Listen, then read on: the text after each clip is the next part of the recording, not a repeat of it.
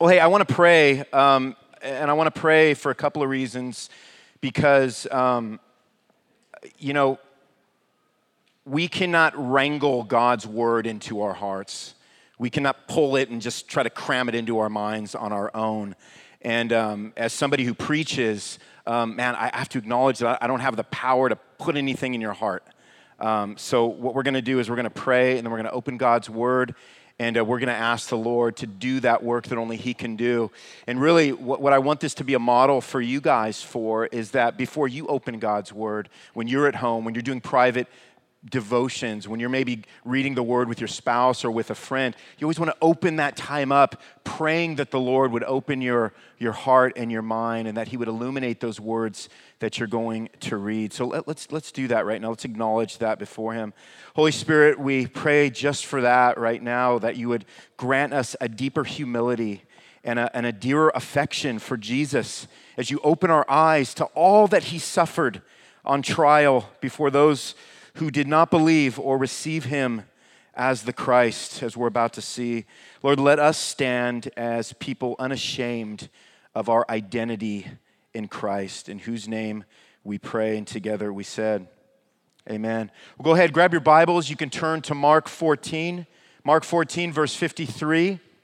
We are in the home stretch now through Mark, getting ready to wrap an 8-month series here at the end of September.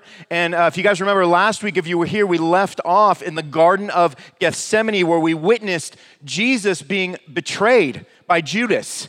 And if that wasn't enough, He was then abandoned by all of His friends who fell asleep and then bailed on Him in what was His most vulnerable hour on earth. And if you're like me, man, I read something like that and I'm kind of pulling for those guys.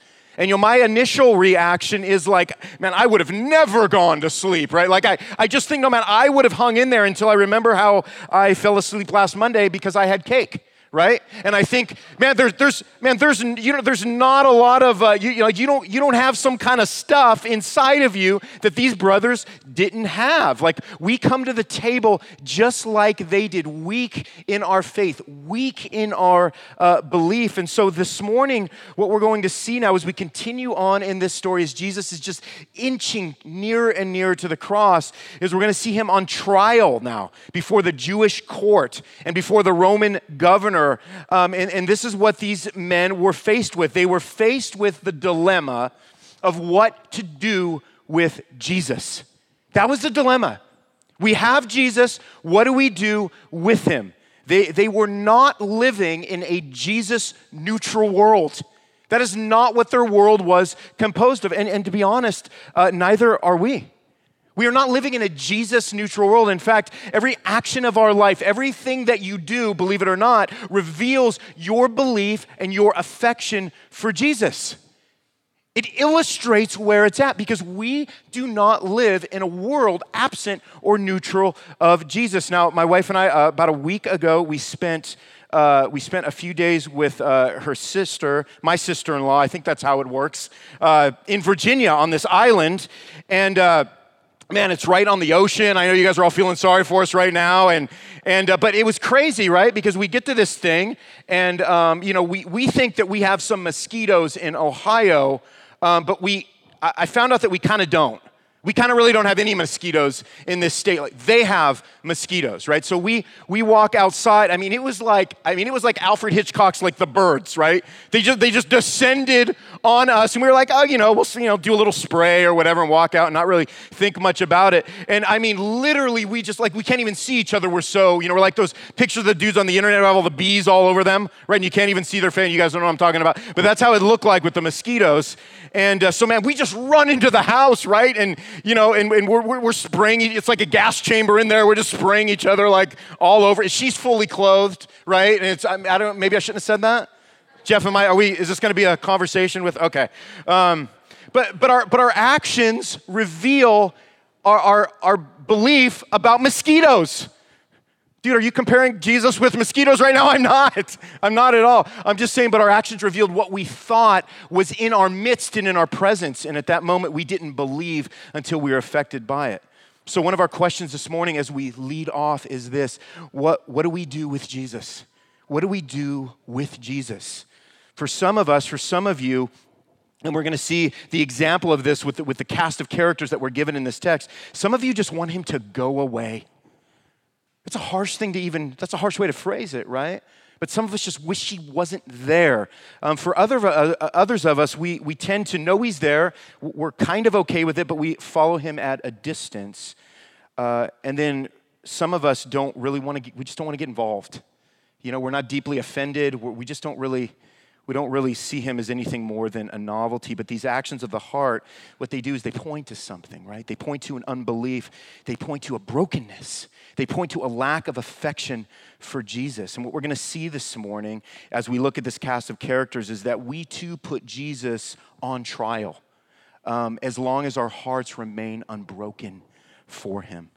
So let's pick right up in the text, Mark 14:53. I'm going to read all the way through 15:15. So 14:53, it says this. And they led Jesus to the high priest, and all the chief priests and the elders and the scribes came together.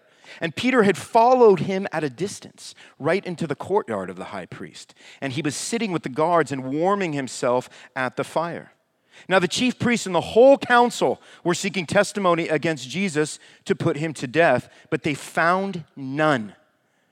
For many bore false witness against him, but their testimony did not agree. And some stood up and bore false witness against him, saying, we heard him say, I will destroy this temple that is made with hands, and in 3 days I will build another not made with hands. Yet even about this, their testimony didn't agree. And the high priest stood up in the midst and asked Jesus, have you no answer to make? What is it that these men testify against you? But he remained silent and made no answer. Again, the high priest asked him, are you the Christ, the Son of the Blessed? And Jesus said, I am. And you will see the Son of Man seated at the right hand of power and coming with the clouds of heaven. And the high priest tore his garments and said, what further witnesses do we need? You have heard his blasphemy. What is your decision? And they all condemned him as deserving death. And then some began to spit on him and to cover his face and to strike him, saying to him, prophesy. And the guards received him with blows.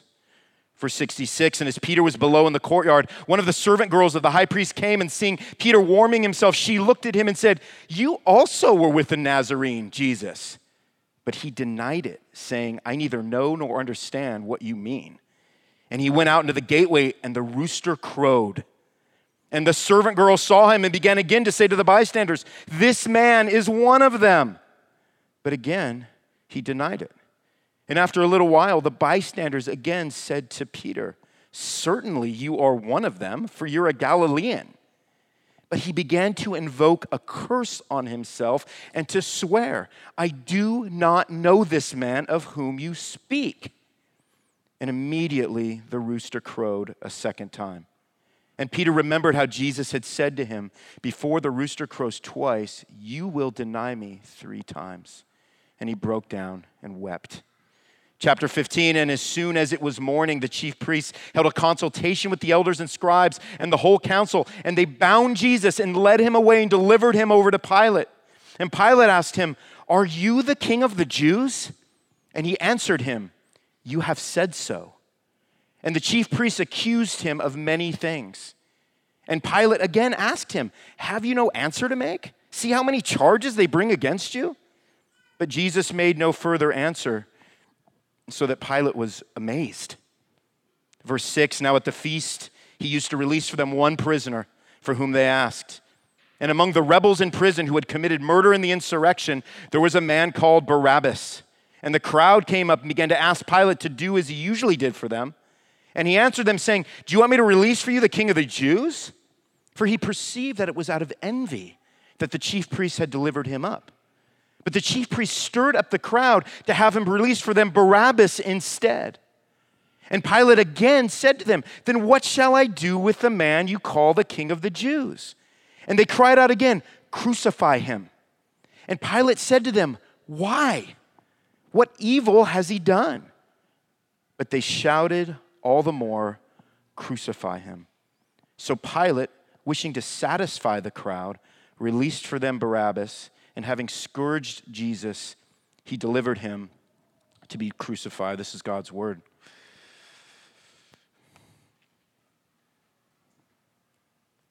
So we have three casts of characters this morning. We have the Sanhedrin. This was like the equivalent of the Jewish council or the Jewish court. And we have Peter and we have Pilate. As we look down on verse 53, we see the Sanhedrin, this Jewish court, Jesus being led now to the high priest, who at the time was named Caiaphas. Jesus being led to his house where a Jewish court was being assembled to try and prosecute him. And then we see Peter sort of slipping into the courtyard behind the mob, right? You can probably picture him with his hoodie up, trying to remain anonymous as he warms his hands by the fire. Now remember, when we talk about Peter here, this is the same guy who swore to Jesus. If you go back to verse 29, that even if they all fall away, he said, I will not. But what we have to understand about what's going on here with this Jewish court, with this council that's being assembled, is that this was a witch hunt, right? The chief priests, the elders, the scribes, they can find nothing on Jesus. They got nothing. It's so bad, in fact, that they can't even get their stories to line up as they're just throwing and blasting him with these accusations. So the high priest, he addresses Jesus personally. But interestingly enough, Jesus stays silent and doesn't defend himself in that moment. Well, why does he do that? Why does he stay silent? I mean, if someone is speaking lies about me, I'm not usually one to just go into silent mode, right? I like to defend myself. But he did it to actually fulfill a prophecy from Isaiah 53:7, which tells us this. He was oppressed and he was afflicted, yet he opened not his mouth. Like a lamb that is led to the slaughter and like a sheep that before its shearers is silent, so he opened not his mouth. He didn't defend himself against false charges. There's a lesson in there somewhere for us, I think. And you can meditate on that. So the high priest, he gets a little more direct with Jesus as this council continues in verse 61. And he asks him this question, okay? He says, are you the Christ? He says, the Son of the Blessed. So he gets right down into it. He gets pointed with Jesus. Come on, Jesus, say the thing that we're waiting for you to say so that we got the thing we need to incriminate you. And this time Jesus speaks. This time Jesus affirms his identity and he says, I am the Christ. And then he actually references a prophecy from Daniel 7. Letting them know that not only is he the Christ, but that he's also going to come back with all authority to judge their mugs.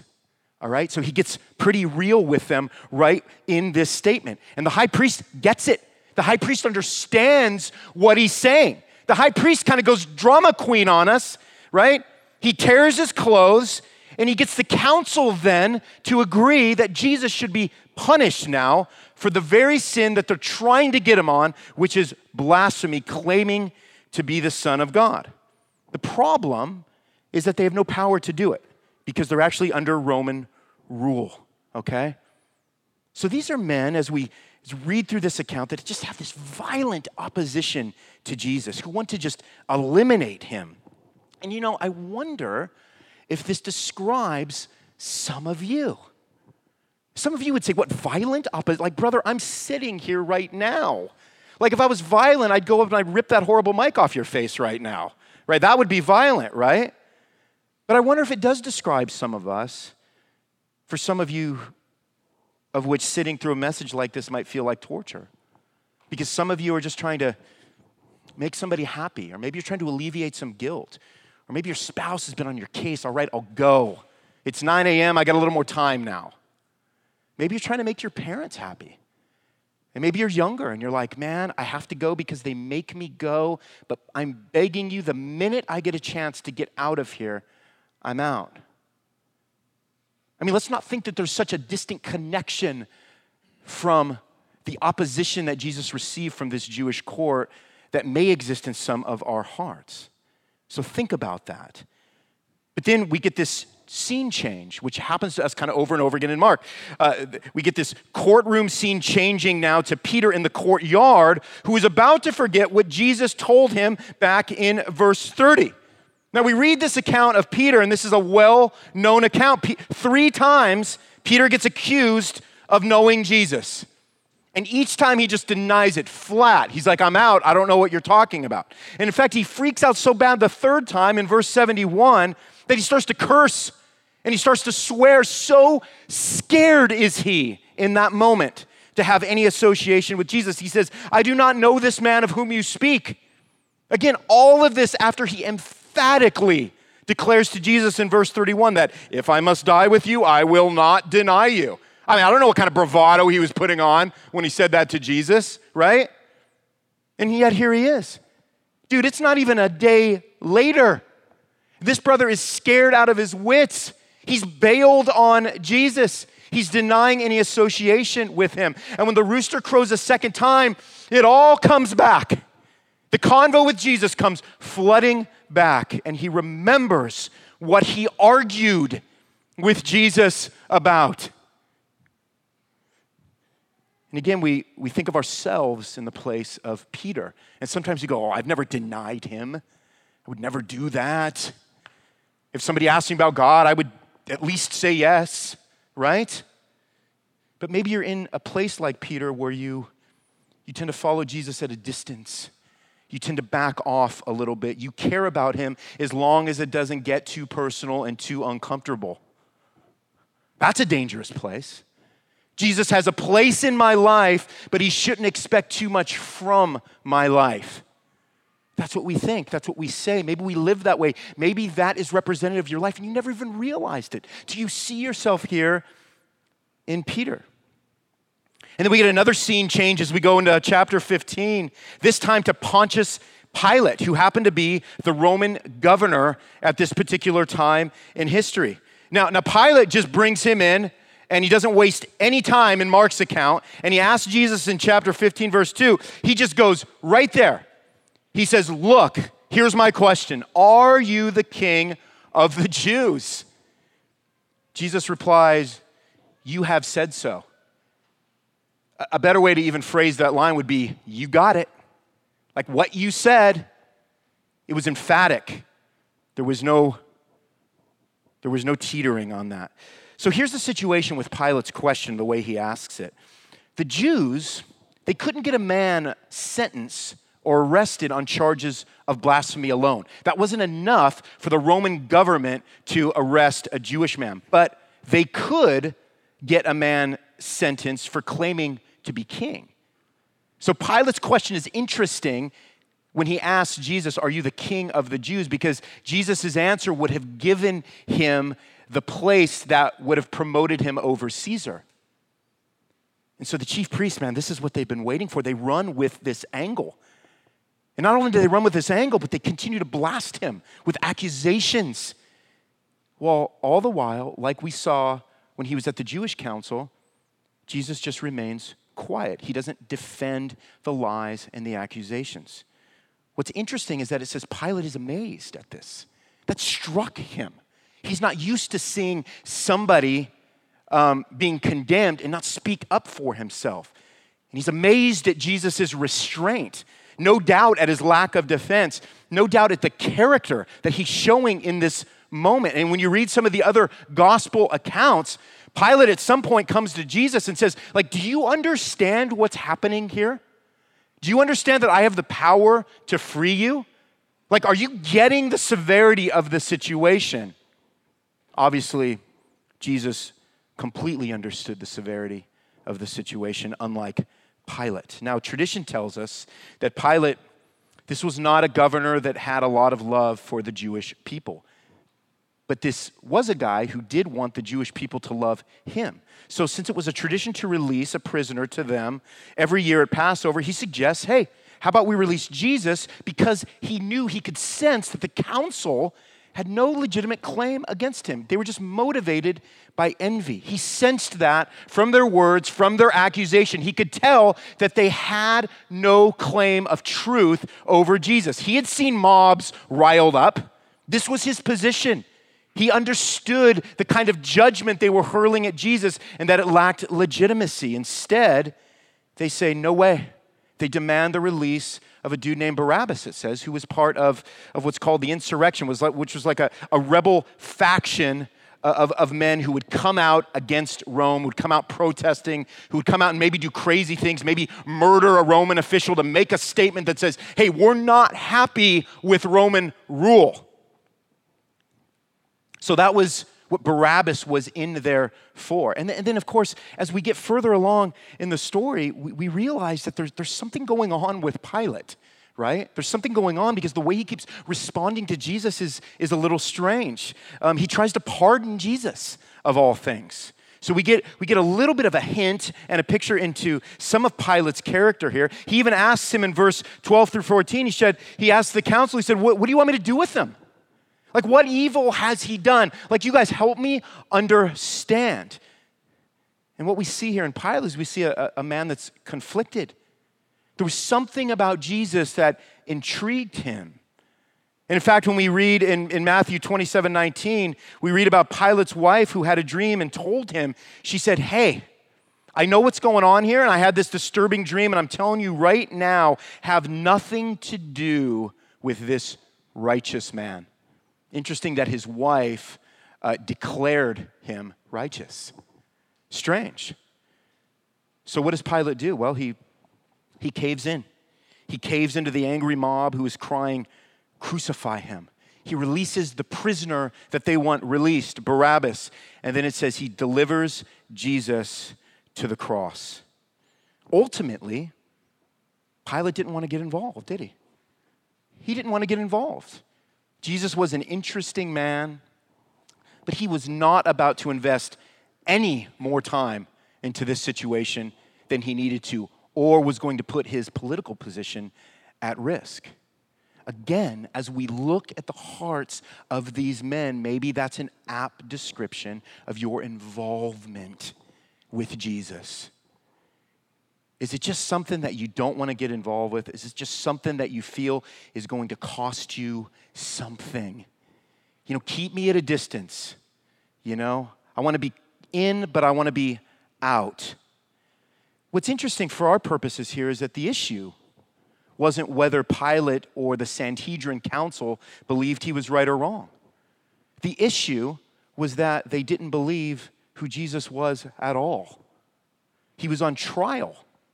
And he was on trial for their lack of belief. He was on trial for their lack of love. He was on trial for their lack of affection for him.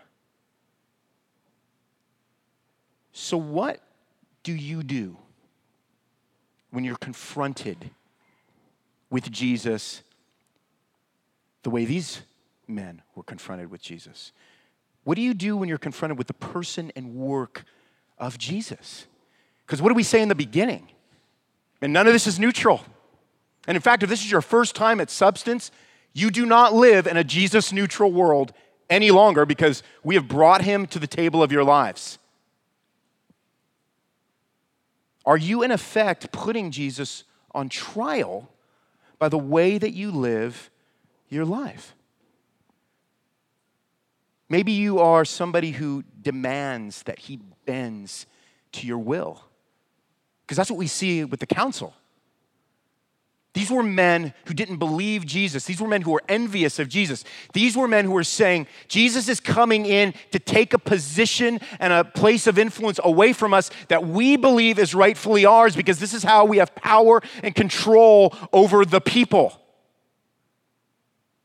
So what they were demanding from Jesus was that he bent to their will. Stop saying what you're saying, dude. Stop being who you're being. Stop making the claims you're making. Stop healing the people you're healing. Stop invading our lives. Stop coming into our territory. Dude, when you phrase it like that, like it starts to feel more real, right? Because I know none of us are part of the Sanhedrin. But when we phrase it like that, it starts to get a little more real, demanding that he bends to our will. Thinking that the goal of Jesus Christ when he came to earth and died was to do just that. It's interesting. Or maybe you want to keep him at a distance, like Peter. Peter believed. Peter believed, but man, it was not cozy anymore. I mean, it all got real for Petey. It wasn't cozy. It was uncomfortable, right? Associating with Jesus now was about to cost him something.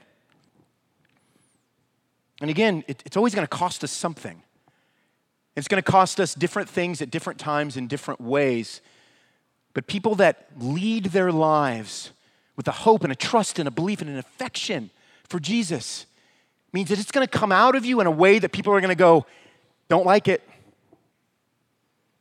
Or maybe you're a little more like Pilate. Maybe you treat him like a novelty, right? Like, that's cute. That's interesting. I got some friends who live down the street.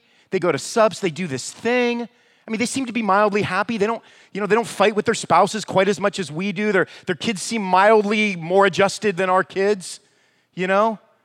They do some things that make it look like they're a little more secure in their place in life. I guess Jesus is good for that, right? Maybe we'll go to church. The kids need some morals. They need some ground. I mean, I don't, but it'd be great for the kids. It'd be great for my wife. That's Pilate. Just don't let me get too involved.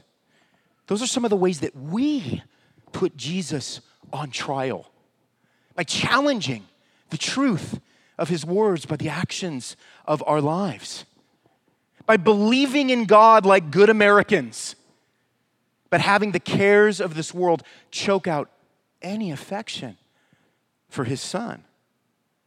The problem with that is that there will come a day when your lack of Jesus will coincide with your need for Jesus.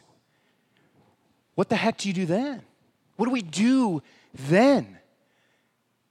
Man, I mean, you'd have to be living in a shelter to not see what's going on in Houston right now.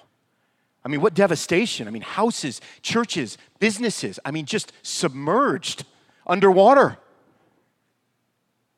I mean, nobody thought this was going to be their lives a year ago. No Houstonians, or whatever they're called, didn't think like this was their future. All their material possessions, man, all getting soggy right now. All those houses, those cars, those lawns, those beautiful televisions, those four-wheelers, those man caves. You want me to I can just keep going on and listing stuff. All those things have now shifted, haven't they, in their level of importance. Oh, not so concerned with the stuff that's getting waterlogged in my living room right now. There's more important things. Here's my question. Who do you think is most secure right now in Houston? Who do you think is most assured? Who do you think is most hopeful, least filled with despair? Well, it's the ones who are holding on to the thing that can never be lost, which is Jesus. I mean, there's nothing else for them. There's nothing left in their lives. By the way, there really never was. Some of them just know it now. And we don't have the privilege, if I can even use a word like that, to get to that place of desperateness that they are. Tim Keller has said, you don't really know Jesus is all you need until he's all you have, right? I don't know if some of you guys may have seen this video. It went up on social media. It's a video of a father walking with his son, and they're walking away from wherever they used to live. And he said to the TV reporter, "We've lost everything, but I'm so thankful because God is good." What? He's just walking. He has his arm around his son. I mean, this is someone who is consoled because he lives in truth. Truth that Jesus has not lost control. Truth that Jesus has not stopped caring. Because houses are not truth. Cars and garages and lawns are not truth. Jesus is truth. This dude's whole world is underwater, but he walks on a bedrock of hope and affection for Jesus. That speaks something. Remember the promise that Jesus makes to Peter back in chapter 10, verse 28. Let's turn back there quickly. as we're talking about this. Chapter 10, verse 28. This is when Jesus just had his little back and forth with the young ruler, the rich, affluent young ruler who wasn't willing to give up all of his possessions to follow Christ. And Peter begins to say in verse 28, "See, we have left everything and followed you." He would forget that. But Jesus said, "Hey, listen. Truly I say to you, there is no one who's left house or brothers or sisters or father or children or lands for my sake and for the gospel who will not receive 100-fold now in this time houses and brothers and sisters and mothers and children and lands with persecutions and this age to come eternal life." What Jesus is trying to point out is that anything that we might lose for the sake of our belief and our love and our affection and our relationship with Jesus will be accounted for. Because we're not alone. And neither was this man who was walking down those flooded streets of Houston with his son. The church would rally around him. The church would provide for him. The words of Jesus right here would ring true right now for this man. As a church, we want this to be us, right? We want to be transfixed with the person and work of Jesus. Why? Because we know how it ends. Because we know how it ends. We can read about the injustice of Jesus' trial today and know that it was leading to our justification. We know how it ends. When we take our focus and our fixation off the person and work of Jesus, we're simply putting him on trial. We're testing the truth of his words and the proof of his divinity, like these men were doing. Well, what's the answer then? What's the answer? How do we begin? How do we begin again? Let's go back to chapter 14, verse 27, because I think our answer is very clearly right there. 14, verse 72. "And immediately the rooster crowed a second time, and Peter remembered how Jesus had said to him, 'Before the rooster crows twice, you will deny me 3 times.'" That's not it. It's what follows it. It's right here. "And he broke down and wept." That's the answer.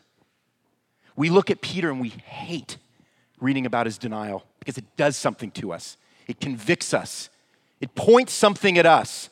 It puts a knife in us. And it turns our hearts and our stomachs a little bit because when we're really, really truthful with ourselves, we know that we're not that far from Peter.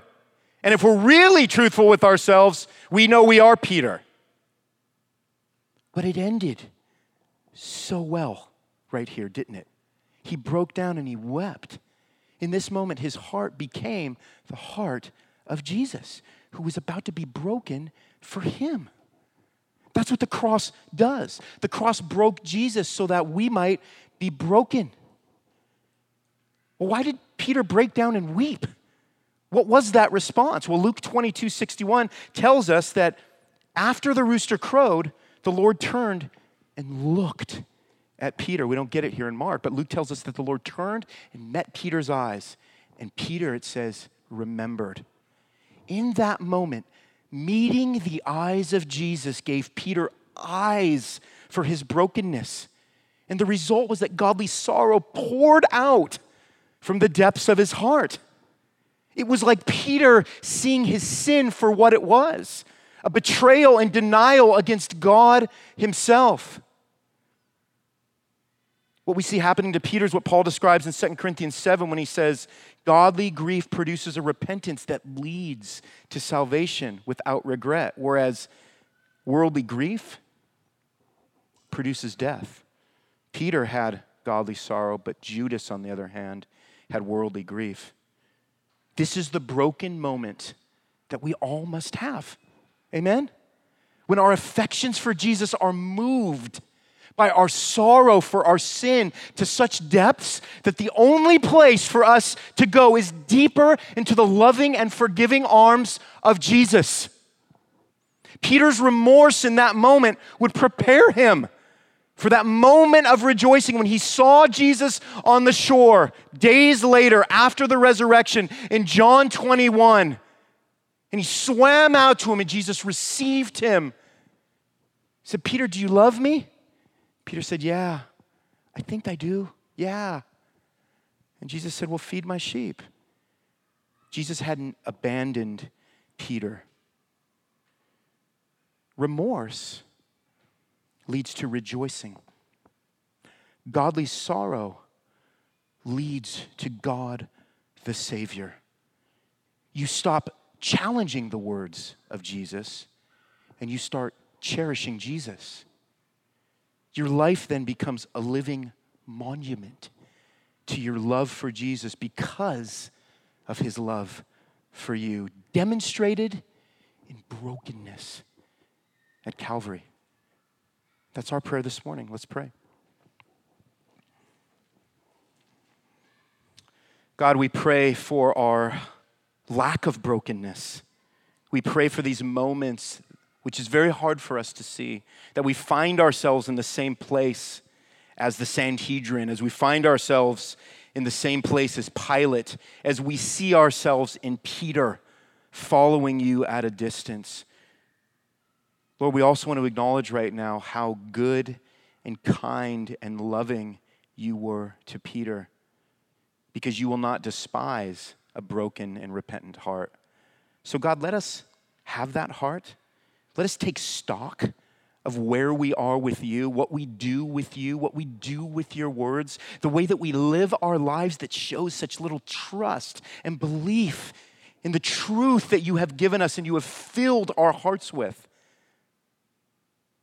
Lord, let us not fall into the trap of saying that we follow you, but following you at such a distance that you have no tangible place in our lives. Don't let our lives be characteristic of that, Lord. You're calling us in this passage to do what Peter did, which is to break down and weep for our sin, knowing that it's going to turn into joy over the forgiveness of our sin. So, Lord, thank you that we have such an anchor of truth. Lord, be our all-surpassing joy and glory this morning, we pray. In Jesus' name, and together we said, amen.